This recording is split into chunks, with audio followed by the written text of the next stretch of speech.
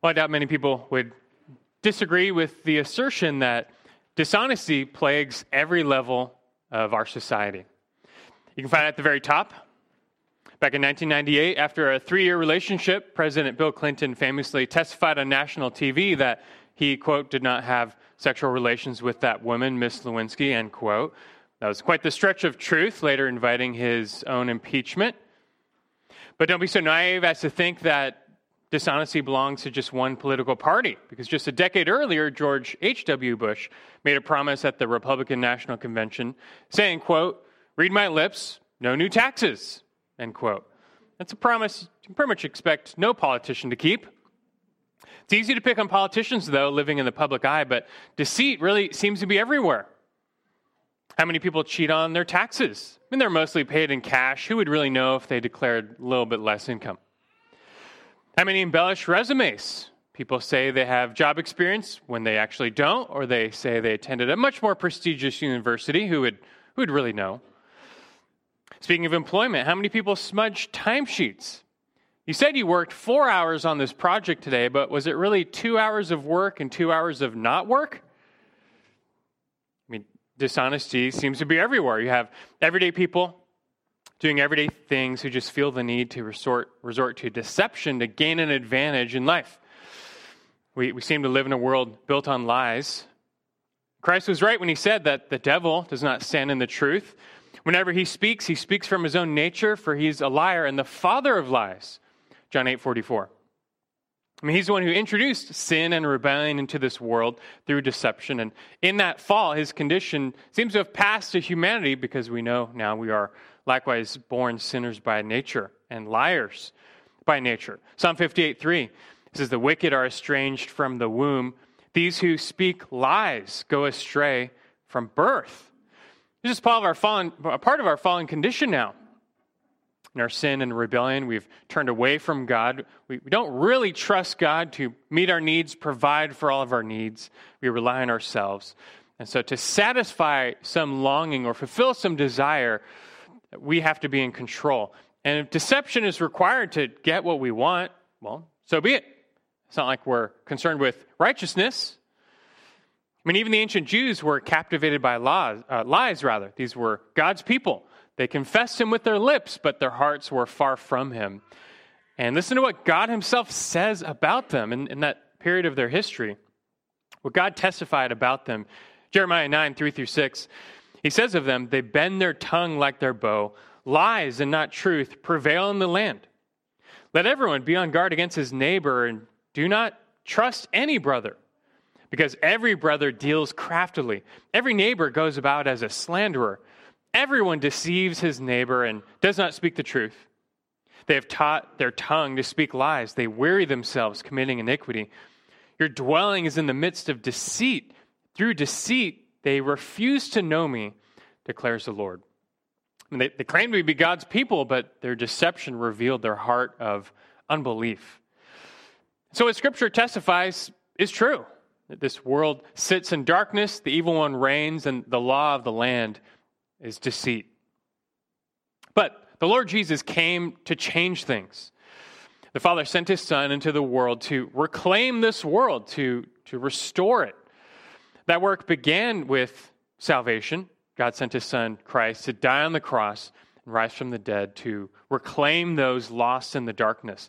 Like Colossians 1:13-14 says, that he rescued us from the domain of darkness and transferred us to the kingdom of his beloved Son, in whom we have redemption and the forgiveness of sins. When you come to faith in Jesus, he calls you out of the darkness into his light. And although we await the full ushering in of this kingdom of light on earth, right now Jesus commissions us to live as members of that kingdom. We're to be salt and light now, us who follow him, the instruments through which he will continue to reach and reclaim this world. But do you know what that means? It means for us who do follow him, we must put away all falsehood. For lies and liars have no part in this kingdom. We, by his grace, we no longer serve the father of lies. We now follow the God of truth. We've been given a new nature that we might become like him. Therefore, like we read this morning, Ephesians 4:25, therefore, laying aside falsehood, speak truth, each one of you, with his neighbor. For we're members of one another. Though we're still sinners, now in Christ, we must, Ephesians 4:22, lay aside the old self, which is being corrupted in accordance with the lusts of deceit, and put on the new self, which in the likeness of God has been created in righteousness and holiness of the truth. This is just part of the ethic of the kingdom to which we now belong. Christ's kingdom is not of this world. We no longer belong to this world. We follow him in his ways. And this is the message the King of the kingdom, Christ, has for us today in his word, where he confronts the heart of the sin of deceit. It's found in Matthew chapter 5, 33 through 37. That's our passage for this morning. So take your Bibles and open up there now. Matthew chapter 5, verses 33 through 37. Turn there. We're in the thick of Christ's Sermon on the Mount. And we really kind of have the same setup each week here in chapter 5.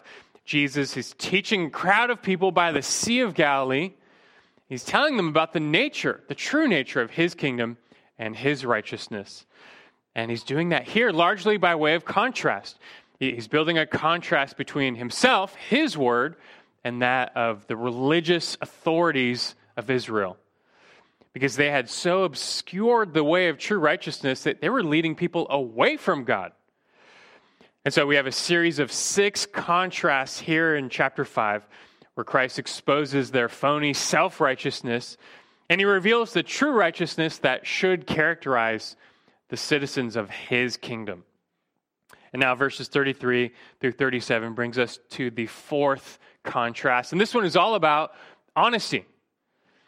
Jesus discloses the sin of deceit, which characterized the religious leaders, and he exhibits his way, which is the way of truthfulness.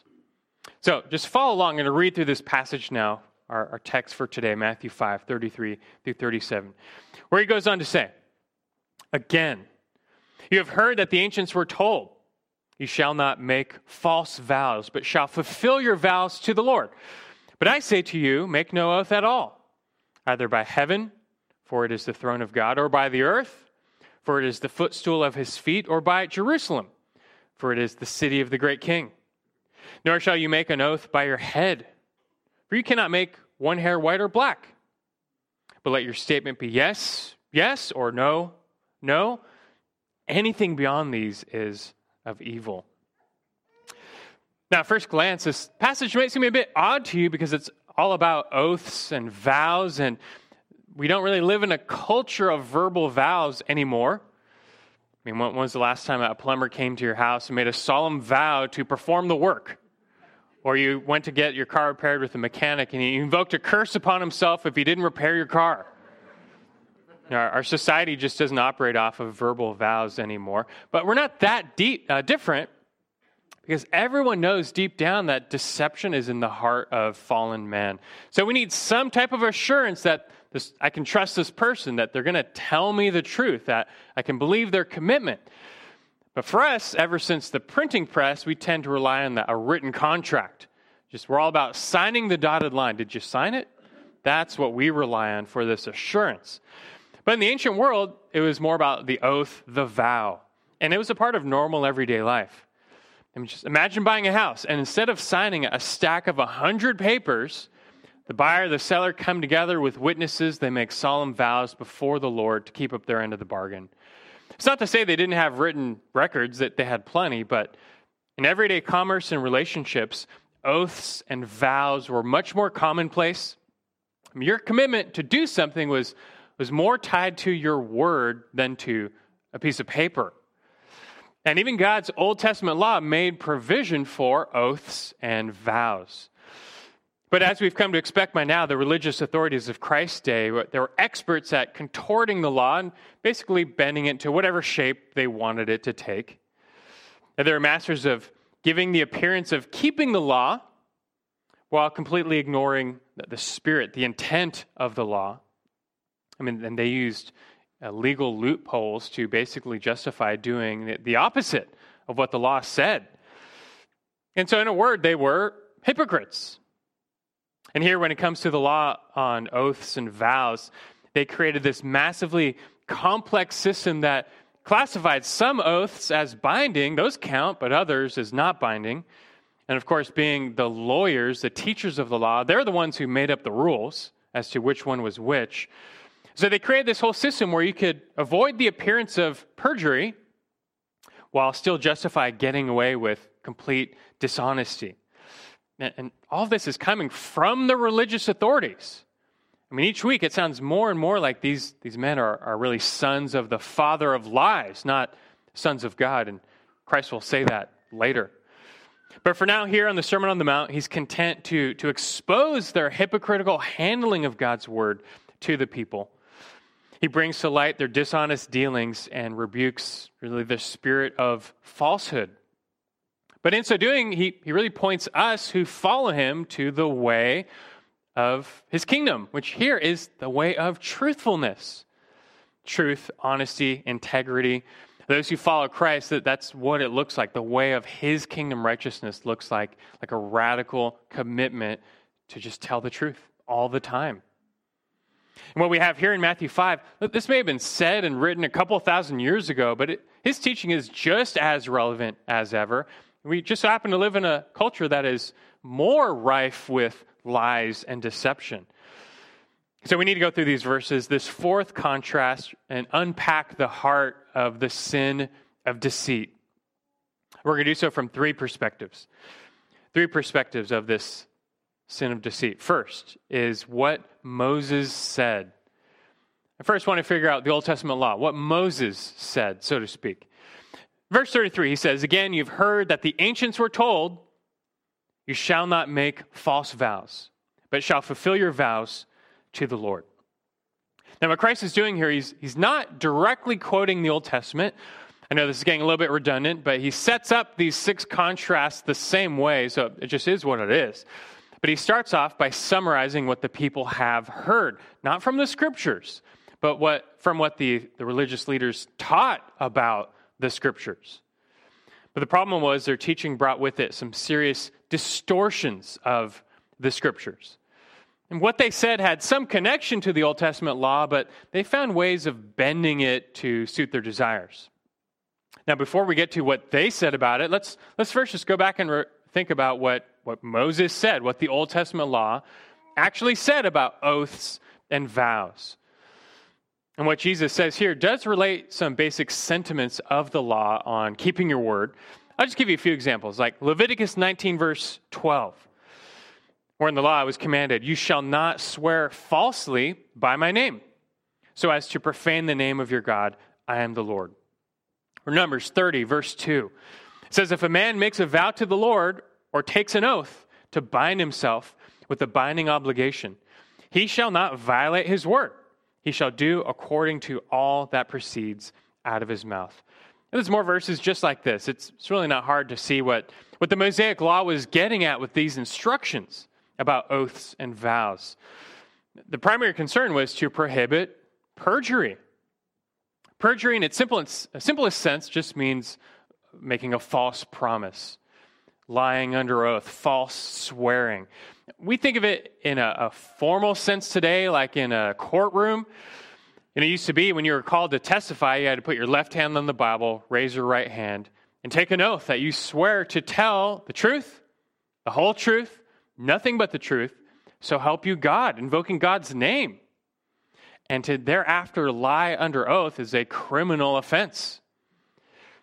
But for Israel in the Mosaic law, it wasn't always so formal. Anytime they swore before the Lord or they made a vow, they were bound to keep it. They had to keep their word. God wanted them to be people of their word. So they couldn't just make false promises or break their promises. And this is especially the case because they were swearing by God's name. I mean, these vows were made in God's name. They invoked the name of God, and sometimes they would call a curse upon themselves if they did not keep their word. They would call on God to judge them if they didn't keep their promise. And by appealing to a greater authority, it added credibility to their words and kind of upped the stakes that they would obey. They would keep their command. And so it's like Deuteronomy 23, verse 21. It says, when you make a vow to the Lord your God, you shall not delay to pay it, for it would be sin in you, and the Lord your God will surely require it of you. They didn't have to make oaths and vows per se. It's never mandated, but if you're going to do it, if you're going to vow, if you're going to make some promise or commitment, God is your witness, and you're now bound to keep it. Remember, they were a people who belonged to the Lord. They represented Yahweh, the one true God of heaven, the God of truth. He gave them his name. And so now they're called to be like him. In all their dealings, in all their commitments, they had to be truthful. The law of Moses consistently taught that swearing falsely was evil. It's a serious sin before God, which he would judge. And so they were bound to perform all their oaths and commitments before the Lord. All right, that's simple enough. It's not that complicated what the law of Moses says about oaths and vows. It's like you promise something, keep it. You have to keep your word. God is your witness. It's not that problematic, but it became problematic over the centuries as these Jewish rabbis and teachers started messing with it a little bit. So let me show you, secondly, what rabbis said. In three perspectives here on the sin of deceit. What Moses said, the Mosaic law. Secondly, what rabbis said. And I'll explain that. But again, verse 33 says, you have heard that the ancients were told, you shall not make false vows, but shall fulfill your vows to the Lord. We first summarize what the Old Testament actually says about making vows. And God did make provision for this practice. He regulated it. But what Jesus is going to react against here is not what Moses said about vows, really what the rabbis said about vows. You see, in the era between the Old and New Testaments, the teachers of the law had quite a bit of power. God had given Israel his word to guide them and regulate life in the land as the people of God. Throughout much of their history, they completely neglected this word. Later, after the exile, they actually became dedicated to the word, but it's not like everyone had their own personal copy of the Torah, of the law. No, their access to the word was still quite limited. They heavily relied on the public reading of Scripture at synagogue to even know what God said. They relied on these scribes and teachers to tell them, just read it, what God said. But you see, over the years, on top of what God said, these rabbis, they added another layer. Here's what God said. Let me tell you what he really meant. And look, the word had to be interpreted and applied to meet Israel's changing circumstances. They lost the temple, they lost the land. But over the centuries, these scribes, they took some great liberty in interpreting the word. Many of them were not men of faith, but they used God's word and law as a tool to gain power and influence over the people. And so accordingly, they were much more concerned with just keeping the basic letter of the law, but just ignoring the spirit, the heart, the intent of the law. And it is true, God's law had to be interpreted and applied to their changing circumstances, but they felt that so long as they just kept the basic letter, they were justified. And so the law of Moses was reduced to a type of legal document. And these scribes, they were known as lawyers, experts of the law of God. What are lawyers known for doing with legal documents? Finding loopholes. And they were the experts. They pored over the law of Moses. They manipulated the language. They found loopholes. And they could bend the words really to make them say whatever they wanted them to say, like any good lawyer. And we've already seen examples of this time and time again here in the Sermon on the Mount as Christ is reacting to them. For today, our question is, how did they do that to the Mosaic law on oaths and vows? Well, they reinterpreted all these commands on vows to be less about perjury and more about blasphemy. And I'll explain. They believed that the law, God's law, it wasn't really prohibiting falsely promising something. It's really prohibiting misusing the name of God. Right? The prohibition against false swearing, it's not really against dishonest pledges. That's not really what God cares about. He cares about not taking his name in vain. Listen again to Leviticus 19:12. It says, "You shall not swear falsely by my name, so as to profane the name of your God. I am the Lord." In their reading of this passage, they would place all the emphasis on that phrase, "by my name." So the command is not saying you shall not swear falsely. Sometimes you can swear falsely. That's not the problem. It's just saying you can't swear falsely by God's name.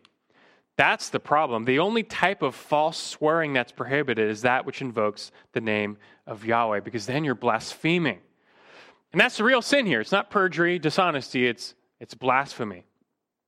And look, over time, this interpretation took hold. And after that, this new game of legal sophistry emerged.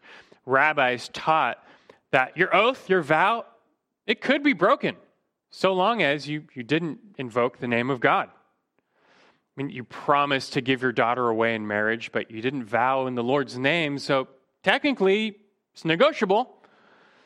You vowed to fast from meat for a month for the sake of prayer, but you didn't make your vow in the name of the Lord. So, I mean, if you want to change your mind, you could. I mean, it's the verbal equivalent of crossing your fingers behind your back when making a promise.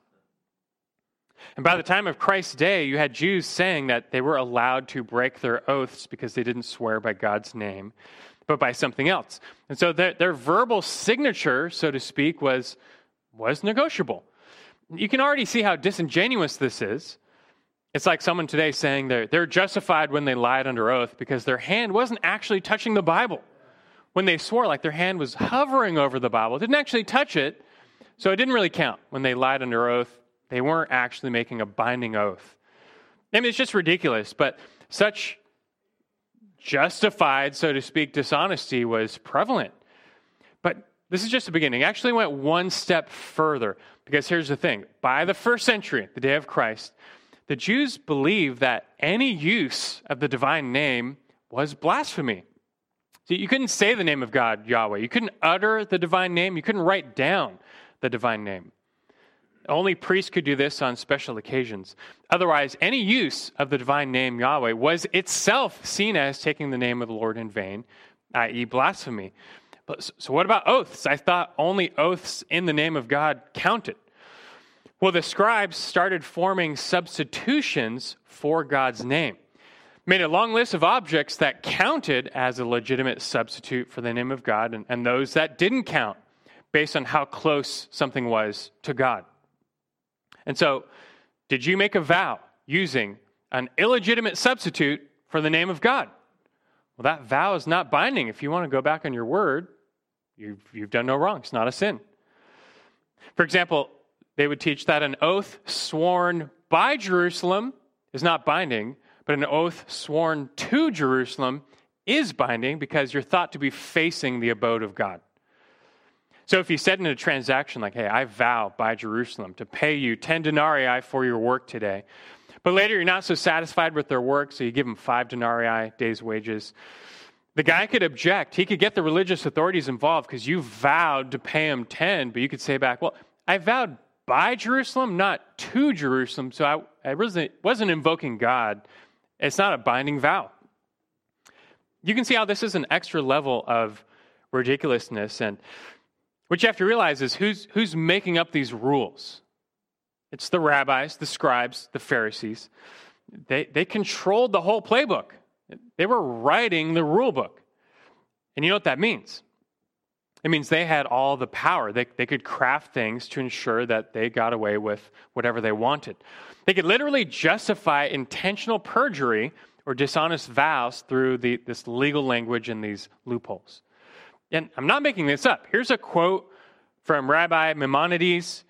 Now, granted, he's a medieval rabbi, but he was summarizing the teaching of the Mishnah, ancient codified rabbinical teaching. Here's what he said, quote, "If anyone swears by heaven or by earth or by the sun, although the mind of the swearer be under these words to swear by him who created them, yet this is not an oath.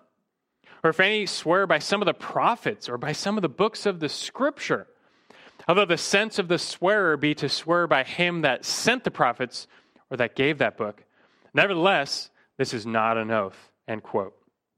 So in other words, you can swear by heaven, earth, and the holy prophets, the Bible itself, but it's still not quite close enough to God, so It's not a binding oath. And look, this now explains, though, why Jesus rattles off these objects in verses 34 to 36. These were some of the substitutions the Jews made for oaths in the name of God in the first century. Verse 34, make no oath by heaven. Verse 35, make no oath by earth, by Jerusalem. Verse 36, by your own head. These had become the subjects of their vows. The religious leaders would determine which counted, which didn't, which were binding, which weren't.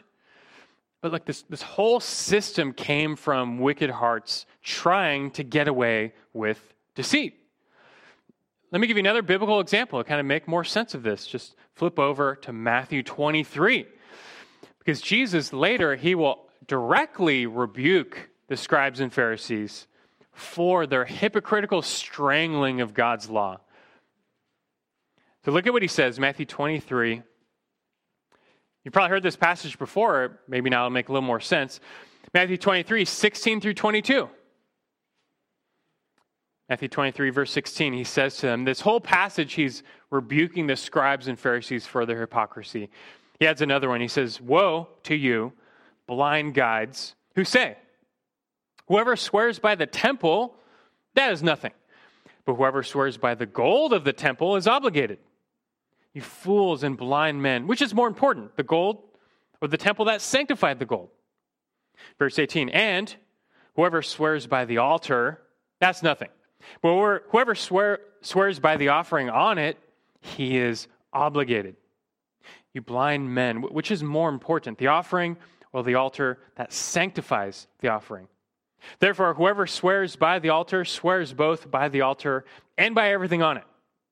Whoever swears by the temple swears both by the temple and by him who dwells within it. And whoever swears by heaven swears both by the throne of God and by him who sits upon it.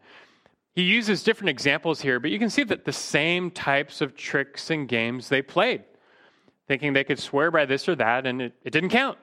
It wasn't binding. You swear by the temple, that doesn't really count. You swear by the gold of the temple, well, now we know you're serious. I mean, you're talking real here. Now, side note, it just betrays their heart of greed, what they thought mattered more. But I mean, obviously, they were missing the point of God's law entirely. And so Jesus rebukes them. They obliterated the heart and the spirit of God's law to justify doing the exact opposite. All the while keeping a veneer of obedience. But it doesn't work that way. God is not fooled. He's not mocked. Their self-righteousness counts for nothing before him. And their heart of deceit, it's going to be exposed. It's going to be judged. Christ himself will be that judge. He's the one to rebuke them in Matthew 23. Going back to Matthew 5, though, his concern here on the Sermon on the Mount, it's not yet to just outright judge and condemn the scribes and Pharisees. Here, early in ministry, he's correcting them. He's setting the record straight for the sake of the people. He's letting them know that this is how it really is before the Lord. And so with that in mind, we can now look at, thirdly, what Jesus said. What Jesus said about the whole thing. What Moses said, what the rabbi said, now what Jesus said.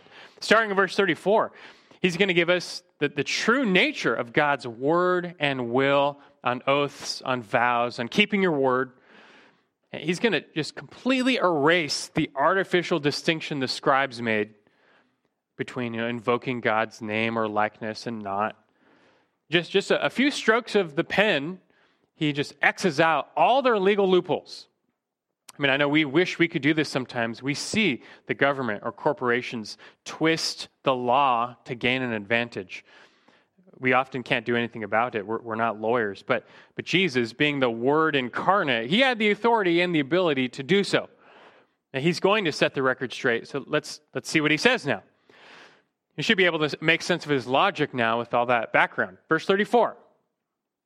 He says, But I say to you, this is what you heard, but I say to you, make no oath at all, either by heaven, for it is the throne of God, or by the earth, for it is the footstool of his feet, or by Jerusalem, for it is the city of the great king. He says, make no oath at all by Jerusalem, by heaven, by earth. Here he's pinpointing three common objects of Jewish oaths at the time. And in the teaching of the rabbis, by the way, these objects didn't count. These were non-binding oaths. What they would say to get away with something to the unlearned, the uneducated, those who didn't know better, you could pull a fast one by vowing by Jerusalem. These were breakable oaths. But Jesus says otherwise. They thought they weren't invoking God, really, when they said these things. But what's he saying? You want to swear by heaven? Like that heaven, that's the throne of God. Of course you're still swearing by God when you swear by heaven. That's a binding oath. You want to swear by the earth? And the earth is God's footstool. He made the whole thing. Of course you're still invoking God when you swear by the earth. I mean, you want to swear by Jerusalem. That one's not even hard. It's the city of the great king. Of course you're still invoking God when you swear by Jerusalem. And look, don't misunderstand and think Jesus is sinking to their level. He's going to play their game. He's not going to give us his list of authorized vows and legal language versus their list. That's not what this is about.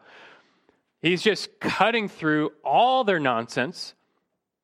The Jews are trying to justify deceit by claiming, they weren't really invoking God in their oaths based on their language. But it's so disingenuous and deceitful. That's something Satan would do. The deceiver. That's the type of trick the deceiver would make. That's a play out of his book. But to think this is how they were interpreting the Bible, the Word of God. But no, it doesn't work like that. You can pick any object to swear by. It doesn't matter. All things trace back to God. He made all things. What are you going to pick that's outside of his scope? I mean, no matter what you do, any vow, any oath, it invokes God because he's Lord over all. And don't think that clever language gets you off the hook before the Lord. He created you. He has authority over your life. The point is that there's nowhere you can go, especially for those who claim to follow Christ. Right? God calls us to be a people of truth-telling. When? Always. All the time. Just like God. In fact, the more you think about it, when you become radically committed to truth-telling, doesn't a vow become kind of obsolete?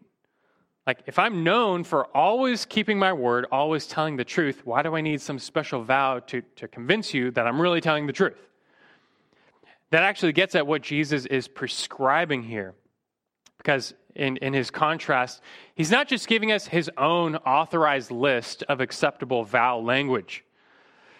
No, his point is you should just always be truthful, no matter what. And then it just doesn't matter. You don't even need to vow or oath. Verse 37. He says, just let your statement be yes, yes, or no, no. Anything beyond these is of evil. I mean, for citizens of his kingdom, every word spoken should be so true, dependable, and reliable. It doesn't need to be buttressed by some a vow or oath. I mean, isn't it already a bad sign if you have to give some vow that you're going to keep your word? Like, what does that say about the rest of your language? And again, if you have a mechanic who said to you, like, I solemnly vow in God's name, I'm not going to make things up and pretend your car is more broke than it is to upcharge you. You might appreciate the assurance, but at the same time, like, shouldn't that always be the case? Like, shouldn't you never deceive an upcharge? So, like, why do you need some special vow to tell me that? That's actually more suspicious that you would even say that. Just say what you mean, be truthful and honest, always. The Lord wants his people to be of the truth because he is of the truth. Anything beyond truth-telling, Jesus says, is of evil. At the end of verse 7, the phrase evil, it carries the definite article in the Greek. So it just as easily be translated the evil one, meaning Satan. And I think that very well may be the case here. Satan is the father of lies. He introduced sin into the world. How? Through deception. This whole world was cursed through deception. But Christ is calling his disciples to be sons of light, sons of their Father in heaven, who's a God of what? Of truth. Now, before wrapping this up, bringing this lesson home, I want to address one question that comes up in this passage frequently. Back in verse 34, Jesus says, make no oath at all. Right? Make no oath at all. The question is that an absolute statement is Jesus forbidding Christians from ever taking an oath or a vow, ever, even in a legal setting. I bring this up because this is the primary passage that some use to argue for that. Notably in church history, even today, Anabaptists and Quakers, they've held this view based on this text. They believe they should be truthful at all times, and therefore taking any oath implies they're being otherwise untruthful. So they believe any oath, any vow, in any circumstance is sin based on this passage. Many Quakers in the past were imprisoned because on stand they couldn't take an oath. They were found guilty right then and there. And they don't take marriage vows. So is this right? Should we object to every instance of taking an oath or making a vow based on this passage? I will say that Quakers are right in pointing out that Christians should be so truthful that oaths and vows really become obsolete in day-to-day life. We shouldn't need any special formula to convince one another of truthfulness. That we should be so characterized by integrity that we don't need to swear that we're going to keep our word. Just yes is yes, no is no. Simple as that. But they are still misunderstanding the scope of what Jesus is saying here. He's not making a universal statement. He's reacting against the flippant, hypocritical oaths of the Jews. Look, we already read how the Old Testament law made provision for oaths and vows. And back in verse 17, Jesus said he didn't come to abolish the law. Also, you realize that God himself has made many oaths and vows to us. I mean, his whole plan of salvation is predicated on the biblical covenants. And that's just a series of divine oaths he swears by himself to save those who call on his name. Like Hebrews 6:17, as God swore an oath. It's not that God makes these vows to increase the credibility of his words as if his other words are less true or less credible. No, he makes these vows for our sake. It puts emphasis on his salvation promises and it draws out our faith. But look, you see all the Old Testament saints, Abraham, Joseph, Jacob, David, they're all making vows on special, solemn occasion, and they weren't sinning when they do so. Jesus and the apostles did the same thing. George Fox, the founder of the Quakers, he challenged a judge who wanted him to swear, and he said, if you can show me one passage of Scripture where Jesus or his apostles made an oath, I will swear. And the judge couldn't do so. That's because he just didn't know his Bible very well. Look, later in Matthew's own gospel, we see Jesus himself take an oath. Matthew 26, he's under trial by the Jews. And throughout this whole trial, he's remained completely silent. Hasn't said a thing. He's not going to play into their false trial or their unjust trial, really. But later, being exasperated, the high priest charges Jesus under oath. This is Matthew 26:63. He says, I adjure you by the living God that you tell us whether you are the Christ, the Son of God. And that word adjure in Greek literally means to place under oath, to put someone under oath, same language. And in response, that's when Jesus breaks his silence. He recognized that to remain silent when being placed under oath, that's an implicit denial of what is true. He couldn't do that. So he accepted the oath and he affirmed he is the Christ, the Son of the living God. Likewise, Paul volunteered many vows. 2 Corinthians 1:23. He says, I call God as witness to my soul that to spare you, I did not come again to Corinth. He's invoking the name of God like this. He does it many times to assure his words. And look, when Jesus and Paul make vows, they're not using them to mask deception. They're not using them flippantly as if they're otherwise known for dishonest speech. Just on rare, special occasions, oaths served a purpose of adding solemnity to one's words. Look, today in court, in marriage, in public office, making solemn vows would be consistent with Christ's teaching and Christ's own practice. You don't want to miss the point of Christ's words here in Matthew 5, and sadly some have. The ancient Jews, they fell into this trap of legalism, where they just ignored the spirit, the intent of the word, and they focused entirely on the bare letter. And like some Christians today have fallen in the same trap regarding the words of Jesus in the Sermon on the Mount. I mean, of all places, the Sermon on the Mount, where he's exposing to us the heart of God's word. Some have reduced Christ's own words to a wooden literalism, and they just find the same legalism as the Jews, that strains out a gnat and swallows a camel. But we don't want to be those who miss the point of this passage back in Matthew 5. What is the point? It's that Christ's kingdom is characterized by radical truth and honesty, and those who belong to that kingdom better be the same way. And whatever the form, God's people must never resort to deceit or dishonesty. That's the way of the world.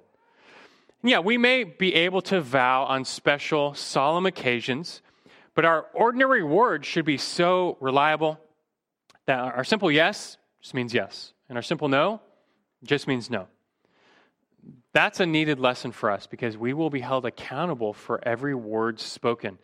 You should know that Matthew 12, verse 36, Jesus said, "Every careless word that people speak, they shall give an accounting for it in the day of judgment."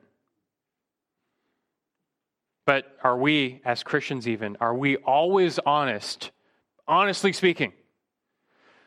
Our flesh is still prone to deceive in order to fulfill its desires. And look, this means we're prone to resort to the same tricks and games as the Pharisees to get our own way, to get away with deceit. It's possible.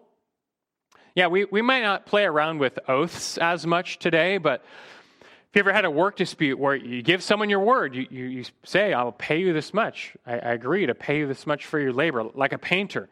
But later you're not satisfied with the work, so you decide to pay him less, and he can contend with you, but you might say back, "But look, I didn't sign anything. Did we sign a contract? No, so I'm going to do what I want." And look, in our culture, in our legal setting, you get away with that. You won't have to pay him. You didn't sign a contract. You probably get away with it. But do you think that is righteous? Do you think that's fitting being a follower of Christ whose way is radical truth-telling? When you gave that person your word, you think God heard that? What do you think he would want you to do as his follower? How else do we bend the truth, telling white lies or half-truths to justify deceit and personal gain? How do we stretch our words to appear honest, but in reality we have other plans in mind? Have you ever told someone like, yeah, I'll definitely help you move next Saturday. I'll happily be there. In your mind, you're thinking, there's no way I'm going to help you move next Saturday. I will find some excuse that really works. But it's not like I promised. I mean, I said, yeah, I'll be there, but it's not like I promised. It's not like my yes is yes, right? But you see the point. You should be so marked by integrity that your yes is yes. When you make any commitment, you follow through, even at a loss. I think it's Psalm 15 that says that the blessed man is one who makes a vow, swears by it, even at personal cost. Especially, though, never deceive on purpose. We can't go there. Like sometimes this means just being more careful with your words, with your commitments. Like your wife asks, "Are you going to be home today at 5? Oh, yeah, sure. Do you promise? Sure, be home at 5, I promise. But things come up, circumstances change, you're not going to be home at 5. But now you face disappointment, and it cheapens the value of your words. Instead, just be more careful with your words. I will be home as soon as I'm finished with everything. That's all I can say. But it's honest. At least you're being honest. It's easy to pick on the ancient Pharisees, that they're easy targets for dishonest dealings. But any time we approach and study the Word of God, we're ultimately meant to evaluate self, not someone else, just self. How different really are we? Will you ever resort to deception or false vows to just justify getting what you want while still appearing truthful? That same trap of the Pharisees, it's still around today.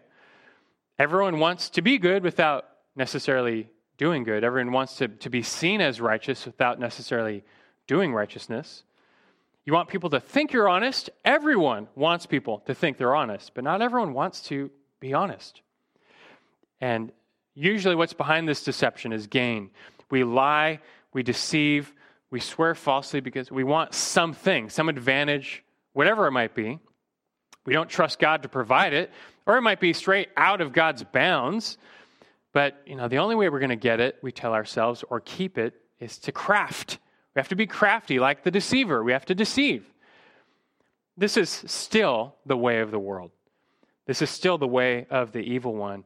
and deceit like this is still found at every level of our society, top to bottom. But we follow Christ. We're part now of his kingdom. His kingdom is not of this world. This has no place in any level of his kingdom. So we're called to a different way.